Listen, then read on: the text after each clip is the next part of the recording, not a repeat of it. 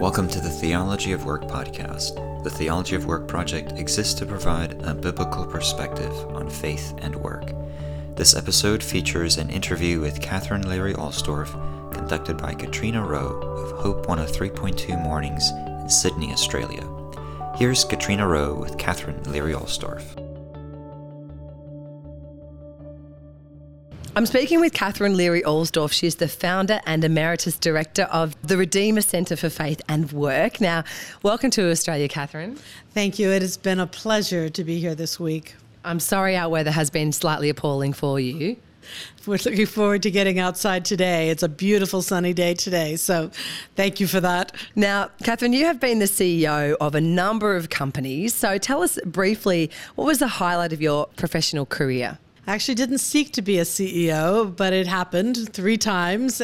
I think the highlight really was taking a company that was not functioning very well internally, where there was not a lot of teamwork, there was not a lot of real focus on the customer, and trying to really bring an entirely new culture where everyone's gifts were being recognized and put to use, and people were working well together, and we were really getting a lot of joy and pride at creating a product that was really going to be of significant use to our customers. Mm-hmm.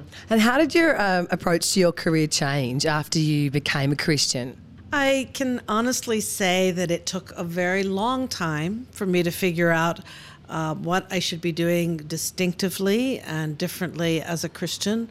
So a little bit at a time, God worked on me. In the beginning, I really just wanted to not do anything horribly embarrassing to God. And so I worked on the little superficial things like my language and all those kinds of things. But over time, I think that work was a crucible that shaped me, that drew me more to God. And I think the challenges were often in how do I love the people who work with me, especially when the pressure was on, when we were trying to raise money, and if we didn't get a product out the door by a certain date, the money was all going to disappear. At those times, I could get so frustrated with the team that said they were going to do this and didn't deliver or whatever. And at some point, I started a practice of just showing up about an hour earlier and walking from cube to cube, desk to desk, and praying for each person, all 125 people in the company. And I think God just would continue to try to work on my heart so that I was there loving people instead of just using them for the purposes of the company. Okay. Now, I know that as a woman in the high-tech industry, you did have some interesting moments, didn't you? Can you tell us about some time when you encountered, I guess, a little bit of sexism, that kind of thing? Did that ever happen? Well, in 1976, I became part of the aerospace industry. I was working as a consultant, an economic consultant to NASA, and there weren't many women at all in that industry. And so, yes, there were a number of challenges. I was extremely fortunate to work with a small group of men that invested in me. But early on, they basically wouldn't let me talk to a client without talking to them first and practicing what I was going to say. So I was groomed. I was very well groomed. But maybe the most dramatic incident was my first business trip out without my more senior male colleagues, with our very high-level customer from NASA. So I was nervous. And so here we are out to dinner, and it was the worst possible thing that could have happened. A extremely beautiful and sexy waitress comes up to our table. And she did capture my client's attention. He was just enjoying talking to her and finding out all about her life, and he was just delighting in her. And I'm sitting there feeling extraordinarily uncomfortable. And then, as she walks away, he said, "See her? She's a fox. You got to make up your mind. You're going to be a career woman or a fox. Right now, you're not doing very well at either. That's a shocker. And how did you respond to that? I was speechless. And I went home that night, and I have to tell you, I really didn't know which one I wanted to choose. But I needed the job. And the next morning, I got up, and I put my hair in a bun, and I put on the little tightest collar, little man-like tie I could find, and I made the decision to try to be as unfox-like as possible for the next couple of years of my career. Well, certainly the career did sort of take off. Now, I have to say, even though you have had what people would consider an incredibly successful career, you've had some really low points as well. And I know that for a fact that one of the lowest points was when a company that you were the CEO of went bankrupt or hit the end of the road. Tell us a little bit about that experience and what you learned from that. Yes, I took over the CEO role of a company called Pensari from the founder. So it was a turnaround. I knew that, but I felt like God had called me to it, and that I had the right experience to try to pull it out. And so we worked very hard. But at the same time, the financial markets for internet companies were collapsing. So the internet bubble had burst. We eventually lined up a bunch of buyers, and 18 hours before we were to sign the contract, which would have had us sold to a company that would have kept the jobs and continued the product line and serviced the customers, the buyer backed out. The next Monday morning, I had to lay off the entire company, and we were done. And so I was just devastated. I was still a relatively new Christian. I'd only been a Christian for about 9 years at that point. I was mad at God. I thought, why do you give me things and then not let it succeed? I told you I was going to give you all the glory. Why didn't it succeed? And I really spent 6 months wrestling with God, saying, I need to understand this calling thing. And you did have a wonderful moment that you didn't expect as well, didn't you? When you actually had to deliver the news about what had happened to the company. And you got quite a remarkable response to that.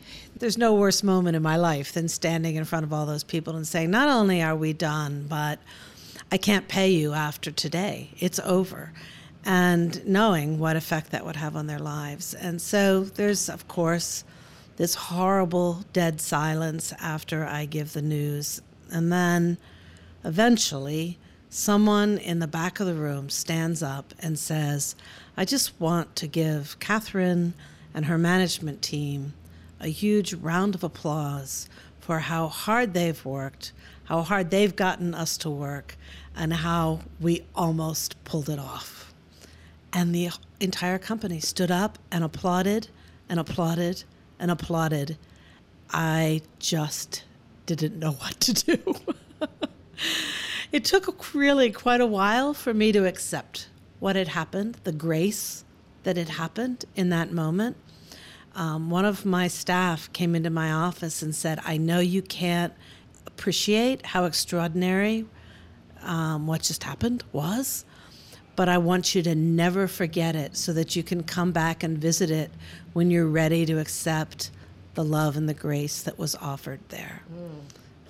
Now, so often our work is intertwined with our identity, and whether we like it or not, and no matter how much we seek to define ourselves in God, our society does still also define us by what we do. So how do we deal with that issue as Christians? Yes, when I left the corporate world, the technology, business, startup world, which is a pretty sexy kind of job to be in, I definitely enjoyed the identity that went along with that. And when I left that to go back to New York from Silicon Valley and work for a church, I was probably the most concerned about my identity. I was concerned identity first, income change second, and I guess sort of future third.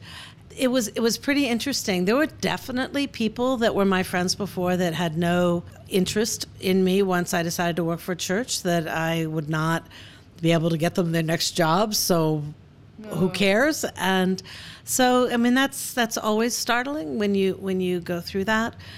But I think that God was making me more truthful about my idols. I think prior to that, I'd said, I'm working here in business because God called me here. And when God called me somewhere else, I found I wasn't quite as obedient. And so it was just very helpful. It cleaned up my, I guess, internal hypocrisy that I, in fact, was liking God when he gave me what I wanted, but when he gave me something that wasn't going to be quite as cool, I was not quite as happy. So it's been a good thing. It's been a good refining process. Now, just briefly, because this is a big question, but should we expect to find meaning and purpose in our work? We are made to work. God created us in his image, and he gave us a mandate to go out and create culture with all the wonderful resources of this world. And yet, a few chapters later in Genesis, because of our rebellion against God, our work became extraordinarily frustrated. The question of can we be expected to find meaning in our work is a tricky one. We were made to do it, and yet it's going to be hard by definition. So I guess the easy answer is we can't expect to find easy meaning, but I think there is a wonderful sense of living out our humanity, our humanness, when we are using our gifts to the benefit of the world that we live in. We're using our gifts to God's glory. And there is meaning in overcoming some of the brokenness in the world. Or even if we can't overcome it, sometimes all we can do is stand against it. We can find meaning through any work that we're doing at any moment in time if we seek God's purposes for doing that work. So what would you then say to someone who's feeling unfulfilled in their life or their work and they're looking to really find their purpose or their calling? How do you approach that? I think in our culture, we too often think it's a change of job that will make us happier, when in fact it's a change of how we approach our job. Now, that's not to say that sometimes we have selected our job for all the wrong reasons. For example, we've selected a job that will pay us more over a job that we would love because we want the things that job can give us as opposed to loving the work itself. And I think in those cases, we need to really look at what's gotten us to this job and are some of those things things that are really burdening us as opposed to leading us to the work that we were built to do and made to do.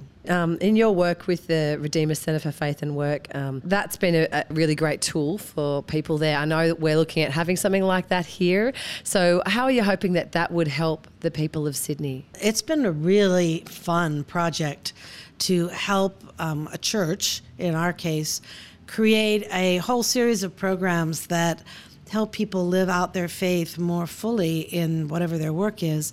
So I'm excited that Sydney is approaching doing that with churches combining their efforts. I think that's got a lot of promise. I think the main thing is that we are attempting to help the church itself see itself not just as the church gathered on Sunday for worship, but the church is the people working in every institution in culture out there in the city of Sydney, in the country of Australia. And so I think the biggest promise is in equipping us to distinctively work for God's glory in whatever context he's called us to.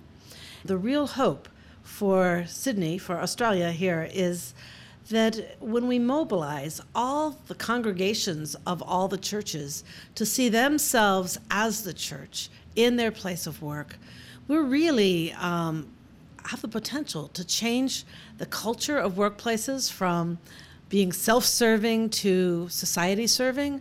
We have the opportunity to honor people's gifts in a way that might not be in our contemporary culture. We have the opportunity to value human relationship in a way that often is just sort of mechanized, as we're just a cog in the wheel of making some product or service happen. So I think God wants us out there because he has a picture of what our society could be and should be that is so much more glorious than what we experience on a day-to-day basis. Okay, thank you so much. I've been speaking with Katherine Leary Alsdorf. She's the founder and Emeritus Director of Redeemer Centre for Faith and Work in New York City, and she's been visiting us here in Sydney. That was Katherine Leary Alsdorf, interviewed by Katrina Rowe of Hope 103.2 Mornings. Visit their website at hope1032.com.au. For complete show notes, go to theologyofwork.org/resources/Katherine interview.